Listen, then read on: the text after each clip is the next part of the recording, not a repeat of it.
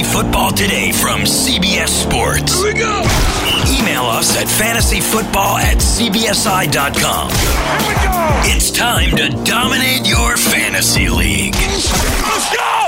Now, here's some combination of Adam, Dave, Jamie, and Heath. It's a big week here for CBS. The Fantasy Football Today crew is breaking down the top 150 players based on our consensus rankings in fantasy football in 2019.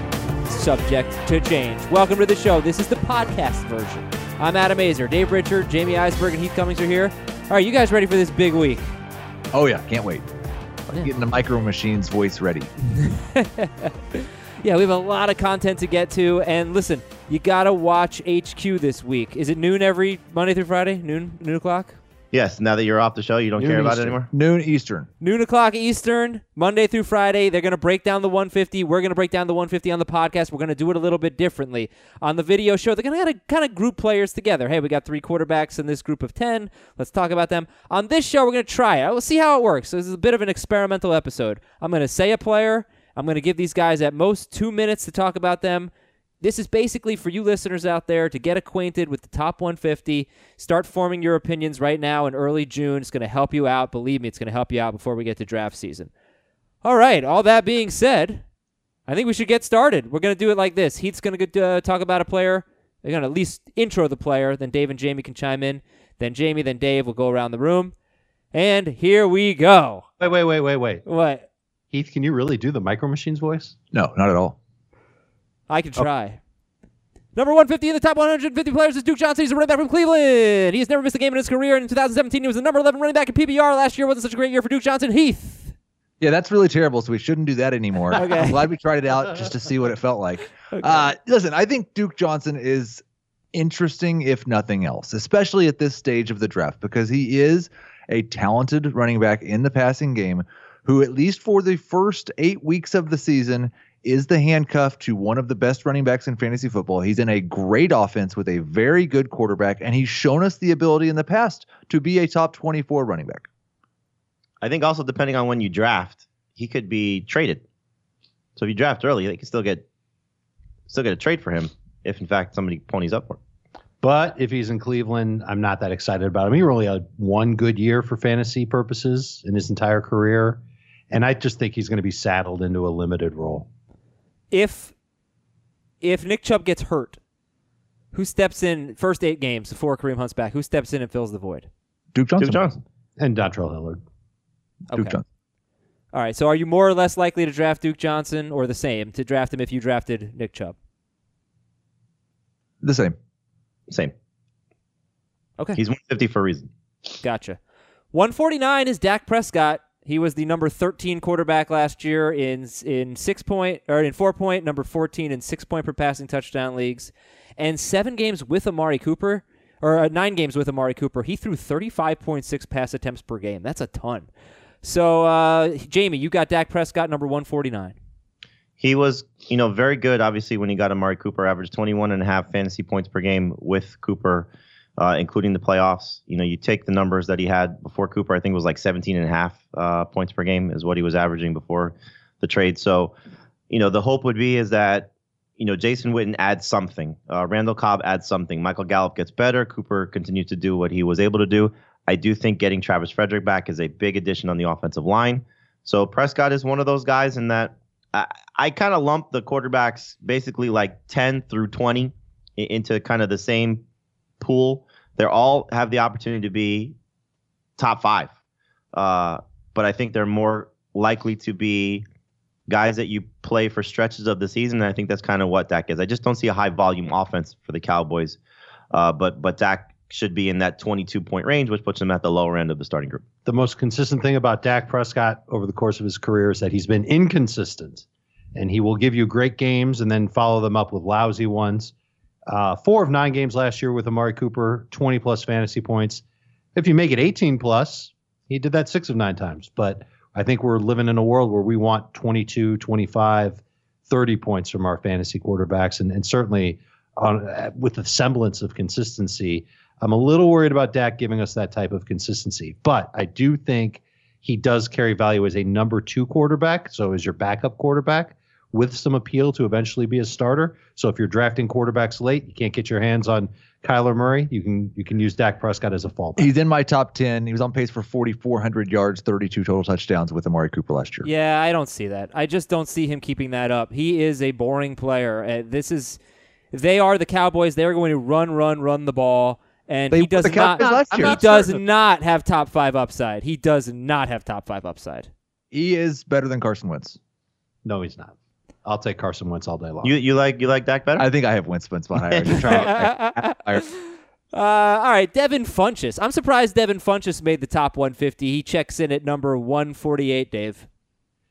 He is a big-bodied pass catcher added to the Indianapolis offense. He is expected to maybe do some of the similar things that Eric Ebron did, just because he's got that unique body type. We've seen him do that before with Carolina, where he caught a lot of off accurate passes from Cam Newton. He had the big half year 2 seasons ago when Greg Olsen was out. As far as receivers go in non-PPR, he's someone that might be able to qualify for the bench. There are a lot of mouths to feed in Indianapolis' offense. It would take quite a bit for Funchess to work his way into the number 2 role there. Yeah, and these are PPR rankings. He was in my top 150 before the draft, but with Paris Campbell there, with reports that Jack Doyle is going to be ready for the start of the season, he is currently outside of my top 150. I do think he's a good best ball option because he'll probably have a couple of 2-touchdown games. The one thing I think with, and this, I think we all kind of fall into this. Sometimes it works, sometimes it doesn't. It's oh, wow, Paris Campbell, he's going to be great. And hopefully he is. I mean, I have Campbell ranked ahead of Funchess, but you see this with veteran guys versus rookies all the time. The veteran guys win the job. The veteran guys tend to get more production. And while Campbell should be the shiny new toy, you heard the Colts, I forget who said it, whether it was Chris Ballard or Frank Reich, that it's, it may take year 1, I think it was Chris Ballard, during when he invited the media to kind of sit down with him. It could be year 3 before we see him producing at a high level. We're going to use him in the return game. Like, he could be a very valuable player for the Colts, but he may not be a great fantasy option. And Funchess could have the Eric Ebron effect of just getting through the car wash of a different team and better quarterback and better system. And it may not be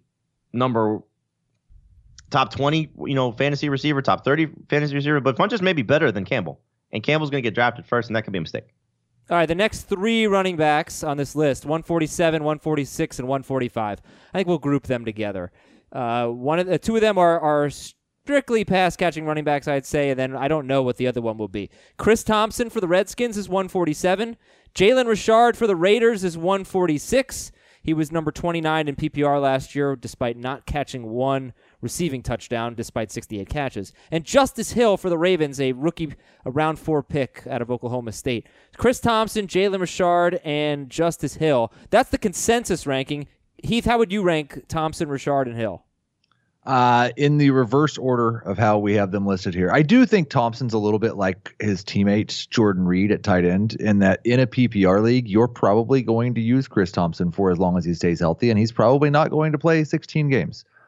But I would anticipate he is one of the more heavily targeted options in this passing game when he's healthy. Jalen Richard, it's going to be very interesting because this was a team, the Raiders, that did not throw the ball to their wide receivers very much last year. Richard and Jared Cook were the options in the passing game. I don't worry so much about Josh Jacobs taking passing downs away from Richard as a rookie. I think that's going to be Richard's job. I don't know if there's going to be as many of those opportunities with Antonio Brown and Tyrell Williams both there. And then Justice Hill is a bit of a wild card. I'm still not 100% sold that he's going to beat out Kenneth Dixon and be Mark Ingram's backup.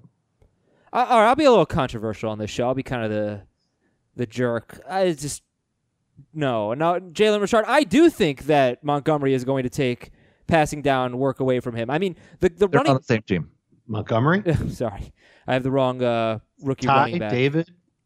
Mr. Montgomery? I was going with the Bears backfield instead of the Raiders backfield. I do think Richard is going to lose passing down work because last year they had Doug Martin and Marshawn Lynch. Those guys were not going to be factors in the passing game. So Jalen Richard's very good. Yeah, he's not for fantasy. Not for fantasy. Well, we are in the 140s. Right. Sure. Anybody can be justified at 146. But again, I'm trying to be a little controversial here. I think the thing about it is be on my team. It's a little bit of a wild card because of what Jacobs' role will be. And I think Heath is probably the most pessimistic on Jacobs based on the lack of track record, right? So if he doesn't play 16 games, if he doesn't stay healthy for whatever reason, then what are they going to do? Use Doug Martin on passing downs? Use Doug Martin as their feature guy? I think Richard could still have a very prominent role for this team. And no, he will never get that work. He has never. No, not as a rusher. Not as a running back, right? Not as a rusher. Not as a rusher, right? Right. But I would not be surprised if Jacobs missed significant time that we see Richard 50-plus catches again on top of Jacobs being healthy.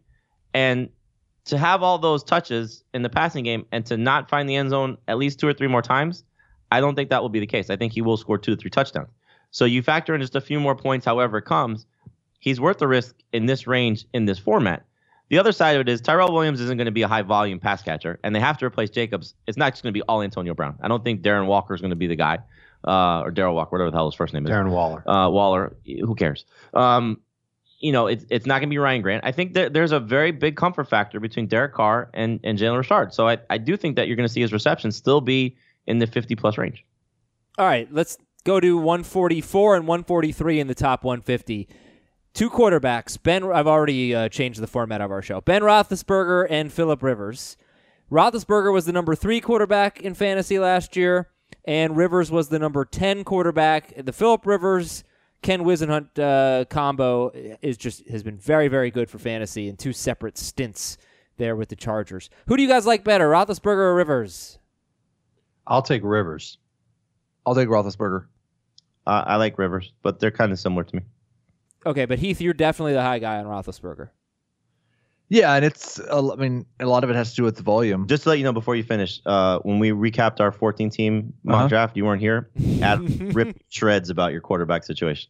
Because I had Ben Roethlisberger? And Lamar Jackson. Those are your 2 quarterbacks. I defended you. I should have taken Sam Darnold, so I had a number 3 quarterback. Called you names. It was terrible. He was the number 3 quarterback in fantasy last year. He won't be that efficient. I do think there's some drop off without Antonio Brown, but he's still going to throw the ball a ton because he's essentially calling his own plays. That is true. He will. Phillip Rivers, and he still has his own plays. One of the best wide receivers in the NFL. He still has a very competent tight end. He still has a good pass catching running back, and he has lots of possible upside in other parts of the receiving corps. I maybe have been a little too hard on Roethlisberger. I don't know that we could just expect his production You like to plummet. Sam Darnold and Jimmy No, I don't. Garoppolo. You can't be hard on Roethlisberger. I don't like Darnold better than Roethlisberger. Okay, Heath is referring to the video show. I was asked to find 5. No, we're saying take those guys at the end of the draft. Ben Roethlisberger is available at the end of the draft. Oh no, I think it's fine to take him. I wouldn't take him and Lamar Jackson. If I were taking Ben Roethlisberger, I would want a better other quarterback than Lamar Jackson. I wouldn't want to take 2 guys that I consider question marks. I'd like to. What did you project the Steelers pass attempt wise? Roethlisberger pass attempt wise. I mean, obviously there's going to be a decline, but how much of a decline? I'm getting there. Who says there's a decline? 641. So not much. Yeah, 34 fewer passes than last year. 2 a game. That's Which not a would lot. still be a lot. So I just think the defense being better. That's the one thing I'm not sure about, if the defense is going to be better or not. Okay. So Rivers, top 12 basically every year.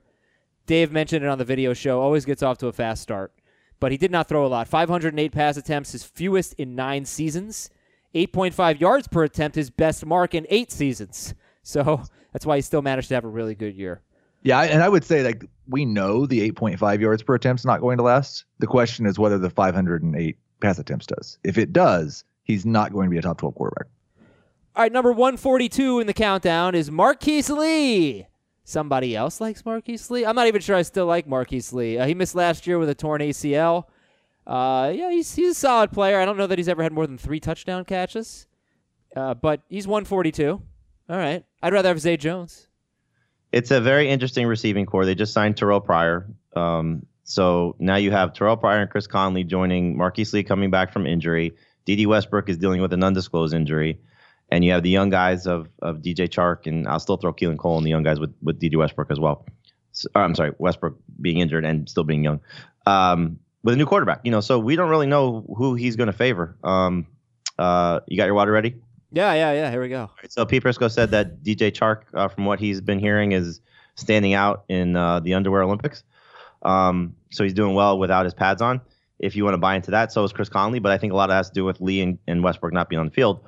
So, we'll see. I think Lee's got the most upside of this group, and that includes Westbrook. But really, it's just a matter. Yeah, you go back to what he did at the end of the 2017 season. He was finally starting to look like a good player in this offense and a good player for the Jaguars. It's just a matter of, can you trust a Jaguars receiver? I think all these guys are worth a flyer. Not all the Jaguars receivers, but I think you look at Lee, you look at Westbrook. He's going in basically, based on at least Fantasy Football Calculator, round 11 or later. We're not going to talk about him now, but they're all sort of, it's like the Buffalo receivers. Someone's going to step, the Dolphins receivers. These are just teams that don't have a standout guy. So someone's going to have to take targets and be productive. But that's not necessarily true, because we have plenty of teams every year where nobody's really good, and the Jaguars. Well, they don't have to necessarily be starters for your fantasy team, but again, 2 to 3 weeks, 4 to 5 weeks of a stretch. We talked about this. The 49ers leading receiver was Kendrick Bourne, but you got 4 good weeks of Dante Pettis. You get 4 good weeks of Marquise Lee. If it comes at the right time, your fantasy team will be in great shape. Okay, Trey Burton is number 141. He was the number 6 tight end in non-PPR, number 8 in PPR last year. Just a team that really spread the ball around. 4 players had between 569 and 754 yards. No player had more than 94 targets. No player had more than 71 catches. I will say that Allen Robinson was on pace for 116 targets. But I don't know. Yeah, Burton just kind of blended in a very balanced receiving core for the Bears. He checks in at number 141. Wait, is he the first tight end we talked about today? Yes, yeah. So far. Okay. So he's behind Vance McDonald and Chris Herndon and other guys that we're going to talk about, just barely. And I think I actually have him higher than this, even though I was down on him going into last year, just because I don't think things were probably going to go worse for him in 2019 than they did in 2018. And he had 54 catches for 569 yards, 6 touchdowns, and was a top 7 tight end in fantasy last year. He was 6 in non-PPR, 8 in full PPR, and half PPR. So unless the position as a whole takes a leap, I don't see any reason to think he won't be a top 10 guy this year. He wasn't very exciting. He had a couple of very good games, and I think his first half was a lot better than the second half, but he averaged 5.5 fantasy points per game in non-PPR, 8.8 in full PPR. When you're drafting this late at a tight end, you're looking for somebody who can at least get you off on the right foot to start the season. Let's see if he's even ready. Chicago likes what they've gotten out of Adam Shaheen. They made Bradley Sowell a tight end. He was their former swing tackle, and he's hurt. Burton's coming back from surgery. I think it's on his groin. And he apparently had some anxiety late last season, and that cost him some playing time. I can't get over the talent, though, Dave. There's a lot of talent. Listen, a year ago at this time, I was going crazy over Trey Burton. Right. I thought we all... we drew the comparison to Travis Kelce because Matt Nagy coming from Kansas City. So, of course, he's got to get his tight end going. And there were a couple games where Trey Burton did play like Travis Kelce. I'm not going to fault you for taking Trey Burton with a very late choice if he's your tight end to begin the season. He's got Green Bay at home in week 1. Sure, he can have a good game against that defense. But I don't know if he's going to finish as a top 5, top 6. He finishes the number 6 tight end in non-PPR. I don't think he can finish there this year. I'd be skeptical about him being your tight end for 16 games.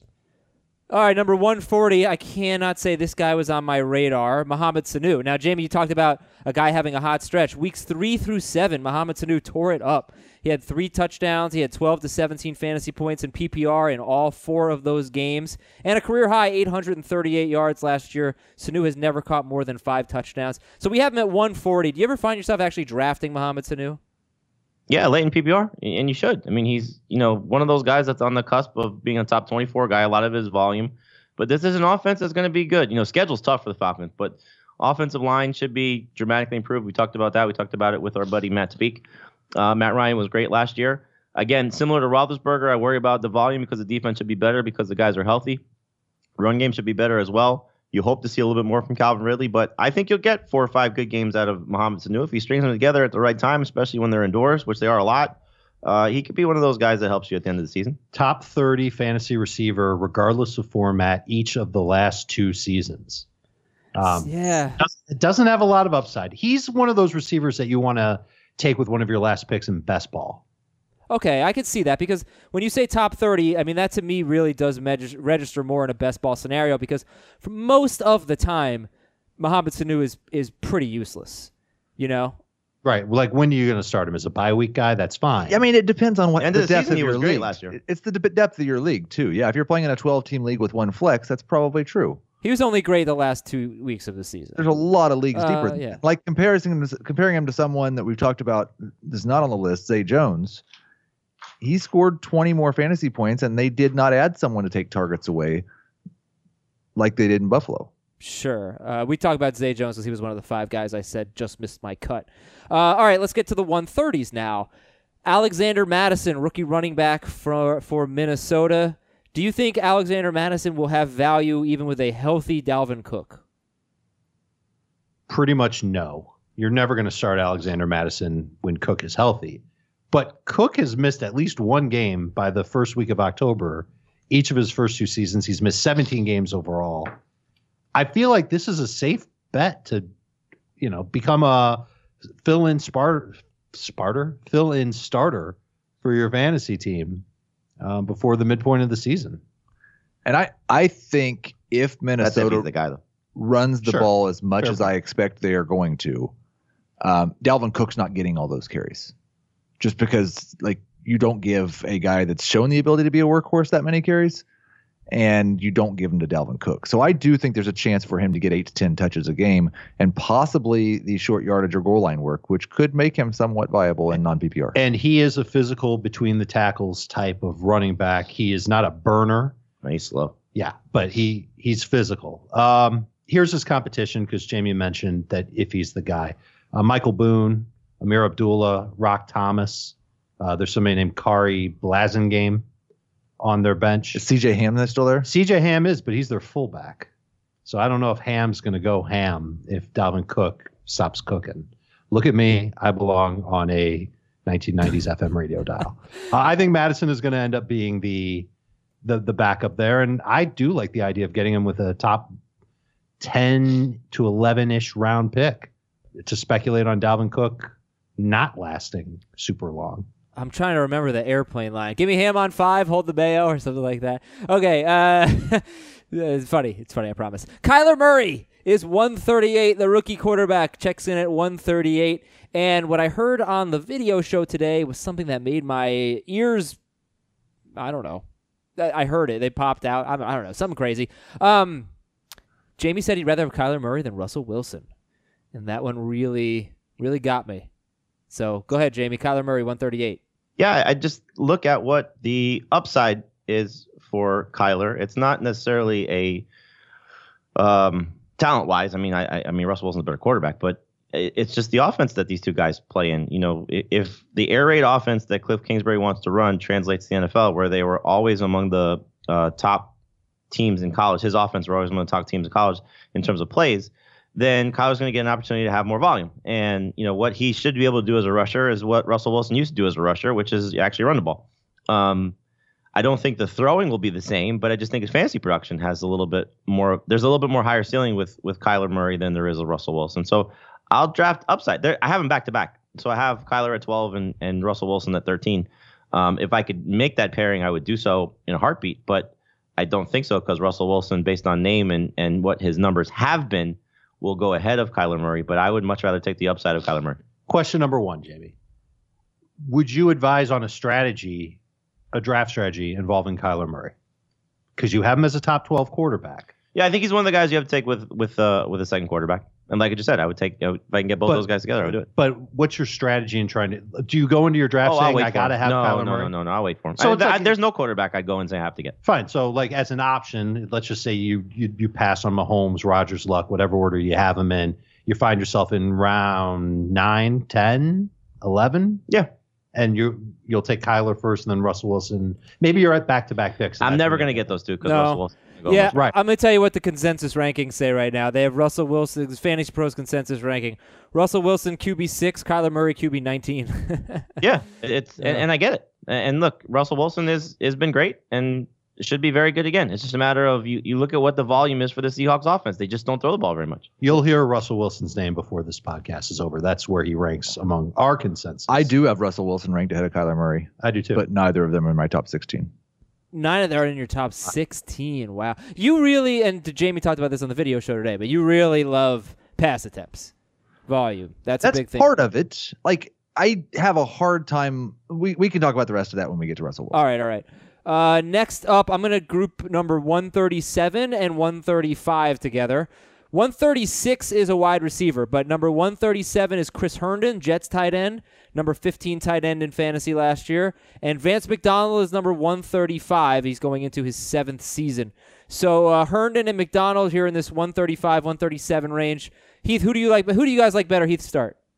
I have Herndon one spot higher in non-PPR. I have McDonald one spot higher in PPR. I think they are very, very similar. There's a lot of upside here for McDonald with the targets that have left Pittsburgh, with Antonio Brown gone, with Jesse James gone. If Vance McDonald could actually stay healthy and play 16 games, I think he could be a top 6 or 7 tight end, and not in the vein that Trey Burton was, but someone that's actually good. Herndon worries me a little bit because he did pop last year with Sam Darnold, and I do think he's very talented and has a bright future. I worry about opportunity, though, in an offense that has Le'Veon Bell, that's talking up Robbie Anderson, that has 2 slot receivers that are going to work in the same area of the field, and Quincy Enunwa and Jamison Crowder. I just don't know if there will be enough targets for Herndon to really break out. I agree. Herndon also has had one game over 70 yards last year. And we can point to Adam Gase, and he's done great work with tight ends. Well, in 3 years with the Dolphins, he never had more than 388 yards or 4 touchdowns out of one tight end. We're not complimenting Adam Gase's work with anyone. His tight ends combined for 12 touchdowns over 3 years. I will note that Herndon was explosive when he played. He had 9 catches of 20-plus yards, 75% catch rate in the red zone. Those are numbers that you don't necessarily see from tight ends when you're drafting this late. Can I just say one thing? I would put him in the streamer category. I think that we might have to lower that threshold, Dave, for the yards, because I think you should probably look at 70 yards. 50 yards per game for a tight end, because there are only going to be a handful of tight ends that get to 800 yards. Well, 50 yards is fantastic. That's like there's 3 but of there's them. a reason why I picked that number. I've noted it for years. You guys have repeated it. The average amount of fantasy points per week in non-PPR for the top 12 tight ends is right around 7. Yeah. So tight end isn't getting you 7 fantasy points. Okay, but he's kind of a dud. He's not going to score 0 touchdowns. If Chris Herndon, you're doing it hoping that he scores, but because there's only get you 70 yards. There's only 4 tight ends that are getting 7 fantasy points without a touchdown. Fine. So all these tight ends that we're talking about streaming, you better hope they find the end zone when you start them. That's exactly right. And we do have to talk about touchdown potential here. So, Jamie, your quick thoughts on McDonald versus Herndon. I think Herndon's got a higher ceiling, just based on his potential in this offense and the rapport with Sam Darnold. Plus, I don't think he's going to be as injury prone as Vance McDonald is. But I like both these guys. I think these are 2 great tight ends to wait for. McDonald is a little bit more of a hope. Herndon, I think Herndon could score 8 touchdowns this year. Wow. Okay. 136 in between Herndon and McDonald is Robert Foster. We got the wrong Bills wide receiver on the list, guys. Robert Foster, 136. Okay, his last 7 games, he had 511 yards and 3 touchdowns. This is pretty serious stuff there, without a ton of targets. But I feel like this is going to be a remember when player. Remember when Robert Foster was a thing? One of those guys. All right, go ahead. Discuss. For me, at least, there's just not enough targets available in Buffalo to count on anyone being good because of volume.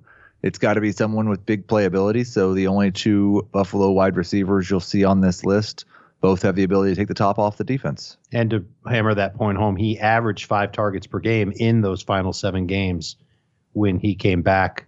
It literally was off the roster until I think it was early November.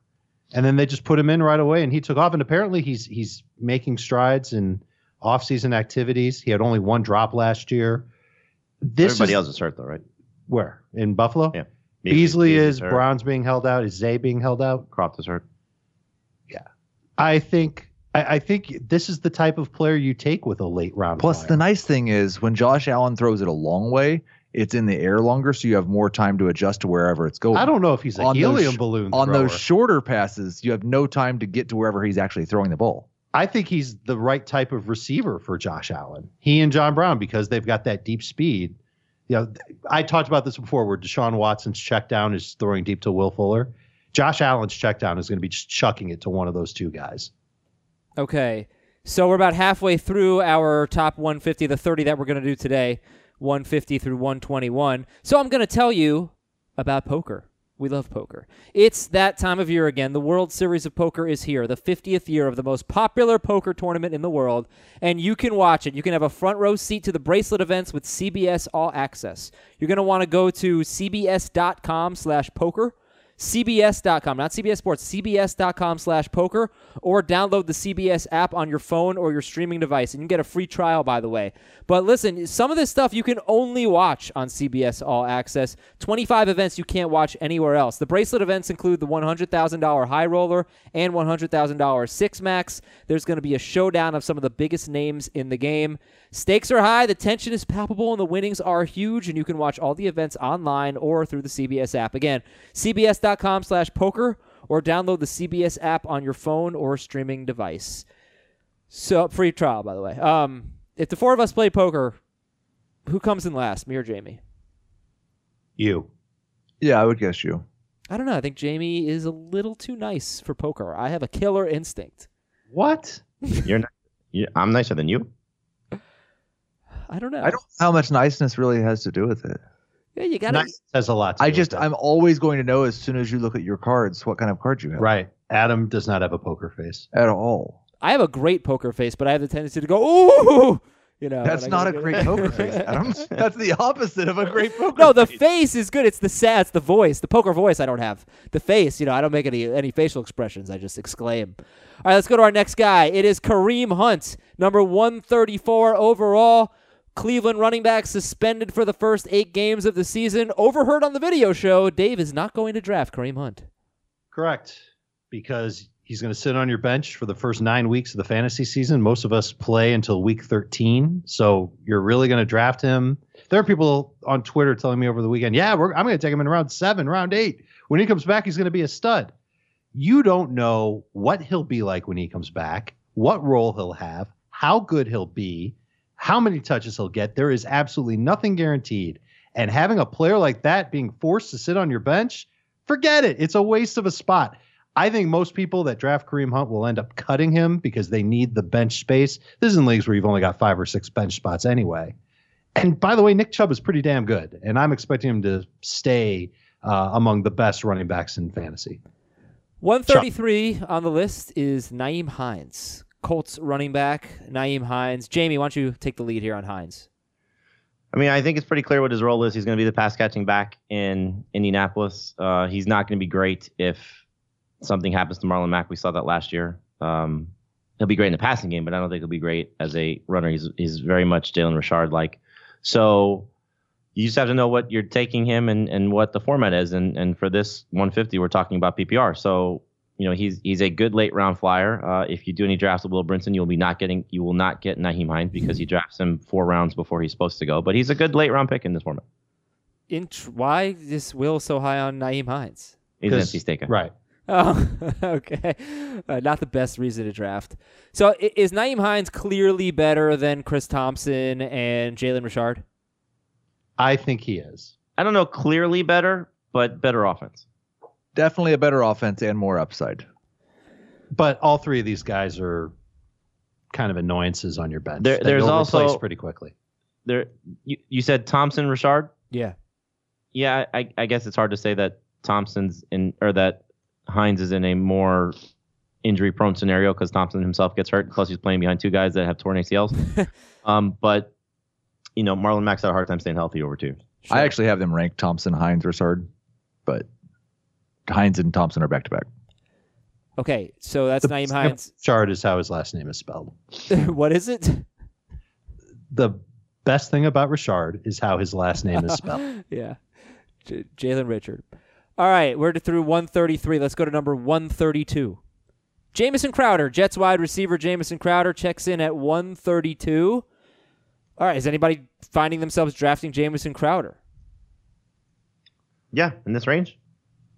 I think this is a good late round bench receiver in PPR. I think he's going to have a role carved out. He'll be the slot guy for the Jets. He will have some occasional great weeks, and in PPR, he'll have a lot of 5 for 50 weeks. It's the type of reserve that you might want to have. Yeah, I think the upside is you look at what he did in 2016 when he caught 67 passes for 847 yards and 7 touchdowns. And he did that on 99 targets. And you look at Adam Gase's offenses in Miami, the only consistently good position in that offense was the slot receiver position. So if he could fall into a situation where he gets 120 targets and is efficient, he could actually be someone you're just starting in PPR. So when I look at this group of wide receivers, Mohamed Sanu, Jamison Crowder, Robert Foster, how much should we be factoring an upside? Lots. Yeah. For me, it tends to be the only thing I think about. Sure. And then you're trying to catch lightning in a bottle early on in the season. Right. And I don't really see it with Crowder, or I certainly don't see it with Sanu. Well, with Sanu, it's Julio hurts his foot again. I guess, but I just don't really think he's that good. Like, do we have a track record of Mohamed Sanu being a must-start player when Julio Jones has been hurt? I feel like we don't. I actually don't know. I think it was when A.J. Green was hurt, when he was in Cincy. Oh, okay. But I'd have to check, I guess. But I don't know. Look, I'm not saying I'm right. Maybe it's a league depth there's also thing, something too. to be said by, getting somebody that you can get a consistent 8 to 10 points out of in PPR.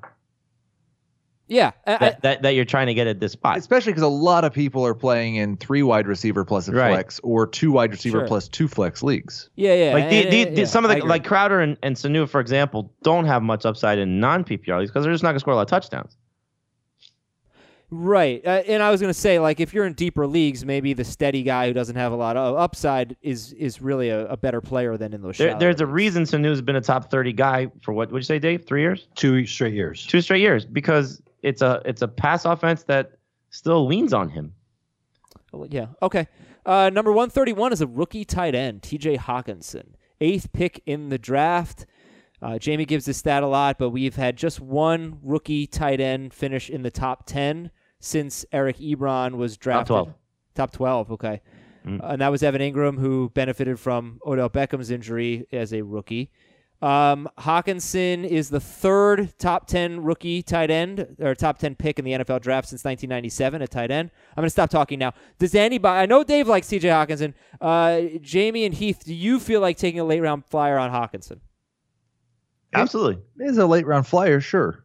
I think, again, you just have to understand what you're getting. He'll probably give you 3 to 5 good, maybe great weeks. Think about Chris Herndon last year. In his last 11 games, he hit, I think it was 10 or more PPR points 5 times. I think Hawkinson could do that. I think Hawkinson could be maybe as a ceiling like Trey Burton. But again, the track record is there for a reason. It's an offense that Darrell Bevell has said, we want to be a running team. So unless Kenny Galladay's chest is that bad, Marvin Jones can't come back healthy, Hawkinson at best is 3rd for targets. And that's not factoring Danny Amendola being their new slot guy, who's a Patriots guy playing for a Patriots coach. I struggle a lot because I do all my projections based on a team basis. And I struggle a lot with the targets for the Lions if they reduce their pass attempts at all. Because you've got Galladay, you've got Marvin Jones, Danny Amendola and Theo Riddick, we can roll our eyes at them, but they're going to get some targets. Kerryon Johnson's probably going to get 30 or 40 targets.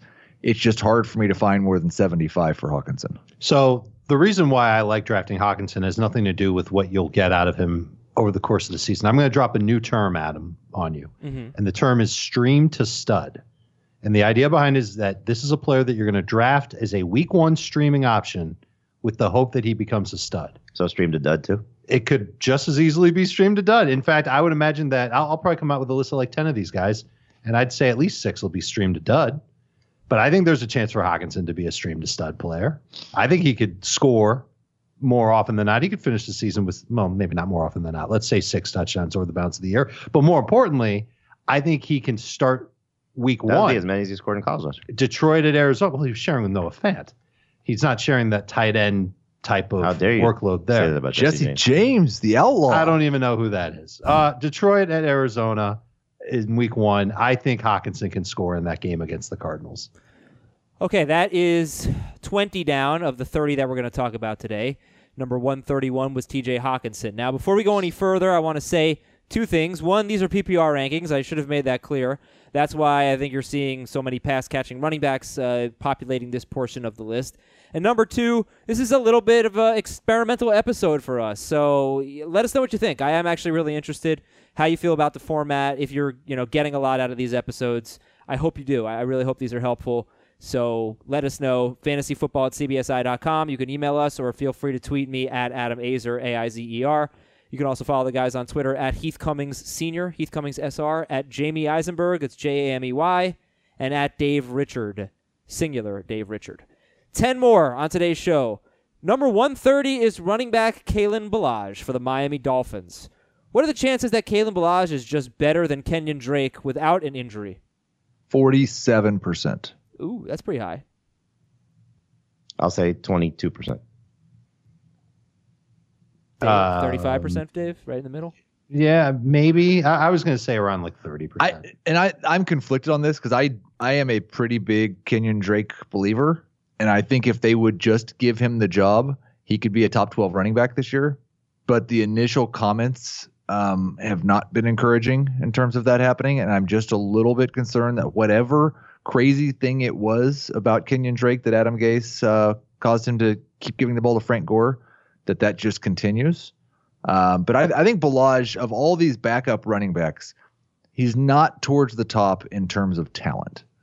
But he may be towards the top in terms of chances to get 200 touches. Okay. If you had to carve out, carve's not the right word. If you had to give what roles Drake and Ballage would have, assuming that they were going to split. So this isn't going to be Kenyon Drake lead back, Kalen Ballage 5 touches a game. It's going to be better than that. Ballage is a little bit thicker, right? Wouldn't you say that he could get used more in those short yardage goal line opportunities than Kenyon Drake? I would think so, but that's not possibly. Right. This is one of the backfields that I have trouble with. But the one thing I'll say is that Drake is the better pass catcher. The Dolphins, I think, are going to play from behind a lot. So I think Drake, just by nature of that, will see a lot more playing time than Ballage. All right, Jamie, talk to me about number 129 on the list, Michael Gallup, going into his second year for the Dallas Cowboys. Close the season strong. So I think he benefited being the number 2 guy opposite Amari Cooper. The hope would be is that he takes the next step. Really struggled early in the season when I think he was facing a little bit tougher coverage. But you have to worry, though, now with Cobb and Witten there. Does that take away targets from him? Because Amari's going to get his, and I think they'd like what they got out of Ezekiel Elliott in the passing game, so I don't think that changes very much. But in this range, he's in an offense that has a quarterback. Heath told you, Dak was on pace for 4,400 yards. Is that right? With Amari Cooper? 4,400, yes. So, Gallup should be a, I want to say he's going to be better than when it was Dez and Terrence Williams. You'd always have that Terrence Williams game, where it'd be, okay, maybe now he's starting to get a little bit more volume, a little bit better, and then he would disappear for weeks. I think that'll kind of be like what Gallup is, but just in a little bit better opportunity for him. So I don't want to say he's Terrence Williams 2.0, but he's probably close to that. When you look at Michael Gallup's game log, people, please don't forget to look at his postseason game log. 2 catches for 18 yards and a touchdown. He caught a touchdown against Seattle. And then 6 catches for 119 yards. His best game of the season came in that loss at the Rams. Next up on the list, we are at number 128, and it's Russell Wilson. He was the number 9 quarterback in 4-point per passing touchdown leagues and number 8 in 6-point per passing touchdown leagues. And that was with fewest pass attempts in 5 seasons, career low rush attempts. That was weird. I understand why the passing was down. I don't quite know why he didn't run the ball, but he had another strong year, and it's 3 of his last 4 seasons with 34 or 35 touchdown passes. 34. I think 34 or 35. Oh, okay. He said 34 or more 3 of his last 4 seasons. Yeah, but never more than 35. It's been one or the other. Heath, I'm going to give you the first word on Wilson. Are you the low guy on him? Oh, yeah. And it doesn't feel good. I don't necessarily like it. I think Russell Wilson's supremely talented. But he also has, I think if you were going to project pass volume for all the quarterbacks in the NFL, you would project him for the fewest passes, except for Lamar Jackson, who is going to run considerably more than Wilson, I would expect. And listen, he's always been pretty good in terms of touchdown. His 6% career touchdown rate is one of the best in the NFL history. That's fine. I'm fine with that. I feel like that he is that good. give him a 6% touchdown rate last year, and you're taking away 8 of his touchdowns. Oh, wow. Yeah. He had an 8.2% rate last year. Ooh, wow. Career high. So, like, just that right there, he threw for 3,400 yards. That's not and the thing that it is, it's not like when we had this Carson Wentz argument a year and a half ago over touchdown rate. Carson Wentz, with an extremely too good touchdown rate, was on pace to be like the best quarterback in fantasy. Russell Wilson played 16 games and had a completely unsustainable touchdown rate to finish as the number 7 quarterback in fantasy. Yeah, no, I have him at 8. Okay. So yeah, 9 and 4.8 and 6 point. That's pretty interesting. So does anybody have Wilson in their top 10? Yes. No. I do. Why? Because he's amazing. And I know that we're about to embark on a year of Russell Wilson without Doug Baldwin. And can DK Metcalf and whoever replaces Doug Baldwin step up and keep Russell Wilson as a great quarterback? I think he can still do it. I don't think the reason why Russell Wilson was so great was because of Doug Baldwin. I think Baldwin benefited from Russell Wilson. I think he's just an outstanding quarterback who can make great impromptu plays, throw the ball downfield. Seahawks have talked about throwing the ball downfield more, and they don't want to use Tyler Lockett for all those opportunities. He's going to have more than 427 pass attempts this year. He might not have 500, but he's always been efficient. And I feel like you're just like overlooking what he did before last season and assuming that, well, he's only going to throw 427 passes again. No, I've got no way he's going to have 8.2% touchdown rate. Well, he's not. That number will go down. The attempts are going to go up. His yardage will go up, and he will finish as a top 10 quarterback. He belongs as a top 100 pick on draft day. I've got him at 451 attempts, 3,600 yards. God, that's so low. And I was wrong. I misspoke when I was talking about his touchdown rate. And if you dropped him down to 6%, I said it would cost him 8 touchdowns. It would have cost him 9.5. 25.5 with a 6% touchdown rate. There was something weird about the comparison to Wentz with Wilson. Wentz had 0 rushing touchdowns 2 seasons ago. And for all the guys that had as many rush attempts or yards as he had, it was very, very strange for him to have 0 rushing touchdowns. I would say the same thing for Russell Wilson. 67 carries, 376 yards rushing, which was low, career low rush attempts. He had 0 rushing touchdowns last year. Once in the last 4 years, he has multiple rushing touchdowns. But I know you don't buy that. I know you, Heath, don't buy that. Like, don't give me that. Cause twice in the last 6 years, he has more than 1 rushing touchdown. But that's just so weird. If he's going to run the ball that much, he should get in the end zone more. I don't think he'll run the ball very much. I don't think you should draft him for his rushing prowess anymore. I think that ship has sailed. And he might get 1 rushing touchdown. do have him projected for a rushing touchdown. Yeah, he can get you that 1. Can I get Jamie in? We have kind of cut Jamie out of this discussion. Go ahead. I'm leaning more toward Heath. It's just I don't want to draft based on what a guy has done. I'm going to look at what he's probably going to do, and I think you're going to see the touchdowns come down. I mean, he's losing 5 touchdowns off of his receiving core from a year ago, and while I do think that Metcalf will be better, I don't think Tyler Lockett will be as good. And so you had some of those fluky touchdowns last year with Lockett, with Will Disley. When he's running through defenses the way he was early in the season. This is a run first team, and they want to run the ball as much as they possibly can. So Wilson will be good. I just don't think he'll be a great fantasy quarterback. I just think there are guys that will push him outside the top 12, and I do think taking him in the first 100 picks is a huge mistake. Okay. A huge mistake. Okay. It's okay. Here's a moral to the story. We got to wrap it up. Go ahead. I bet there's somebody in every single draft who overvalues Russell Wilson and will take him with a top 75 I hope they do. pick. Oh, for sure. Let them do that. Good point. If you're listening, don't be the one to take Russell Wilson in round 6 or round 7. You're going to wait till after that. As I mentioned, QB 6 in the consensus rankings on Fantasy Pros right now, 72nd Crazy. overall. All right, I'm going to group these next 3 together. They're all running backs. Ronald Jones for Tampa Bay, entering his 2nd season. Royce Freeman, 2nd-year running back for Denver. And Darrell Henderson, rookie running back for the Rams. Ronald Jones, Royce Freeman, and Darrell Henderson. 127, 126, 125 in our top 150. How do you guys rank Ronald Jones, Royce Freeman, and Darrell Henderson? Henderson, Jones, Freeman for me. Freeman, Henderson, Jones. I believe I have it Henderson, Freeman, Jones. So no consensus. No, but Jones was not first for anybody, right? No, but he could certainly move up the list quickly. Right. He has, I guess, the clearest path, the best opportunity for immediate injury, playing time. Yeah, because he doesn't have to rely on an injury. These are three running backs that we're going to talk a lot about in the next 2 months. I don't know how much time we should really spend on them now because their values could change dramatically. Todd Gurley spends a week practicing at training camp, and Darrell Henderson's ADP is going to slide.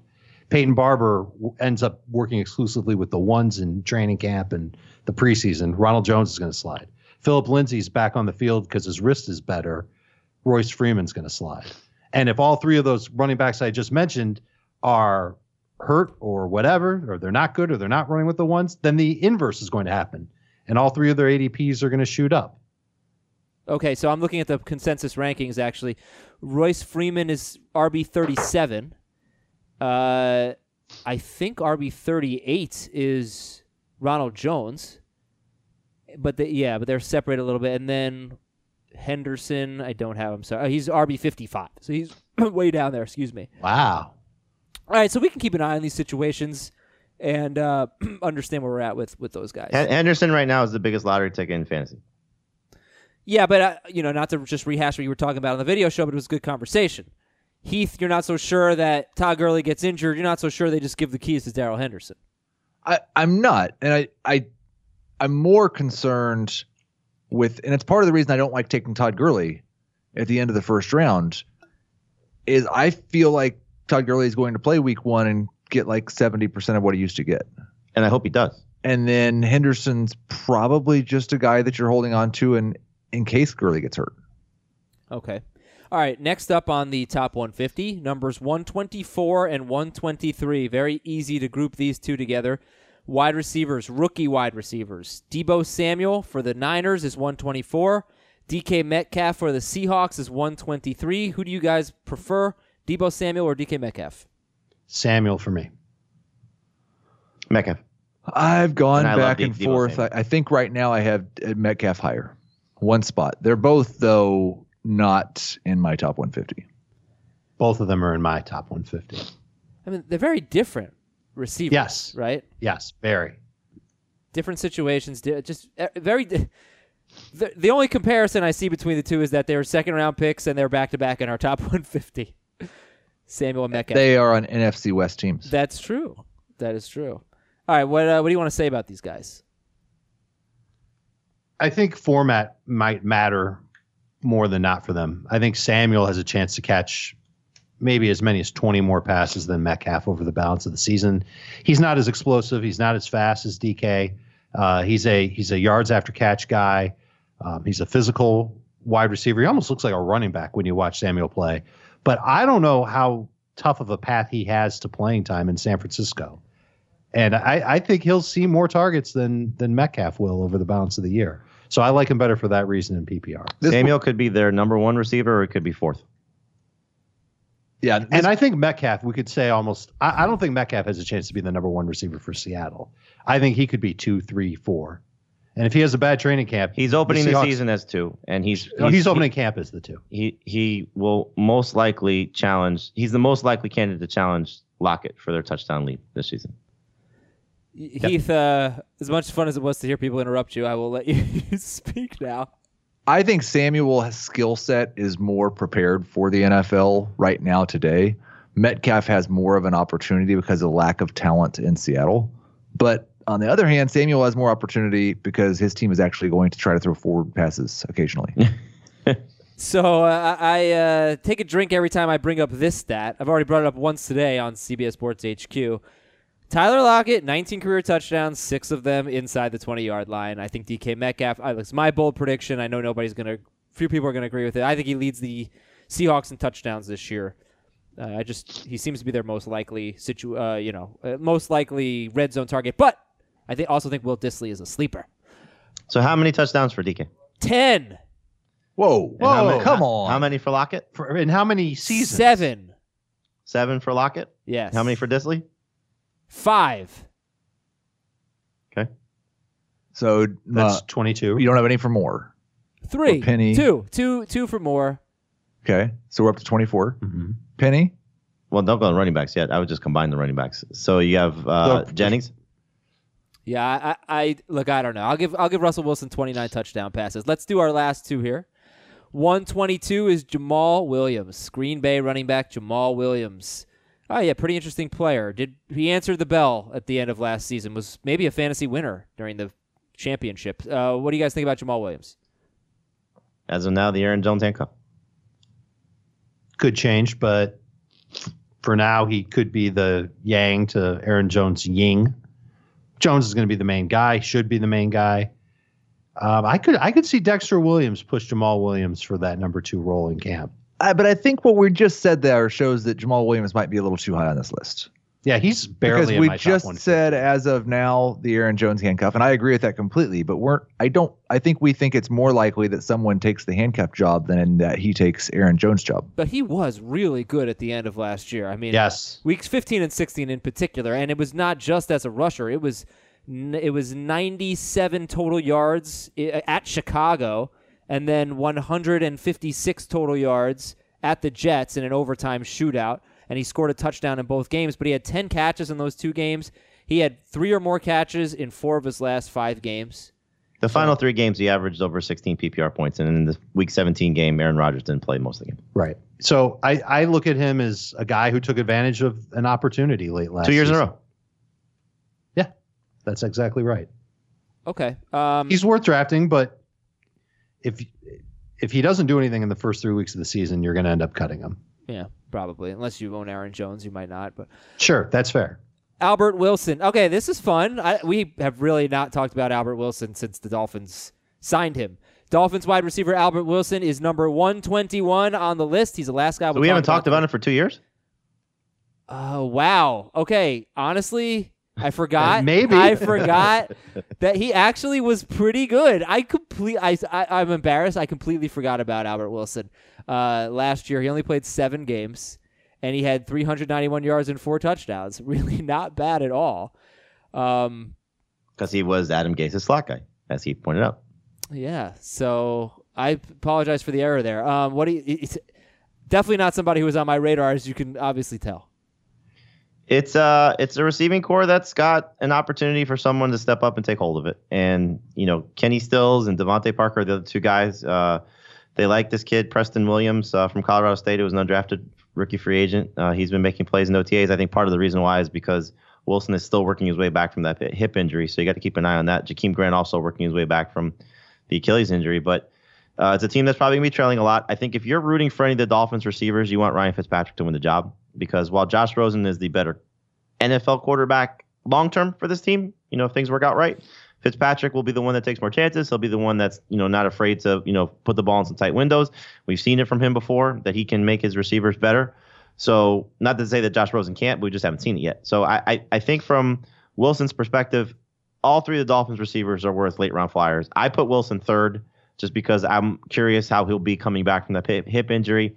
And while he did have that 5-game stretch last year, 6-game stretch last year, whatever, he's healthy, that's really the only time he's been very good as a fantasy receiver.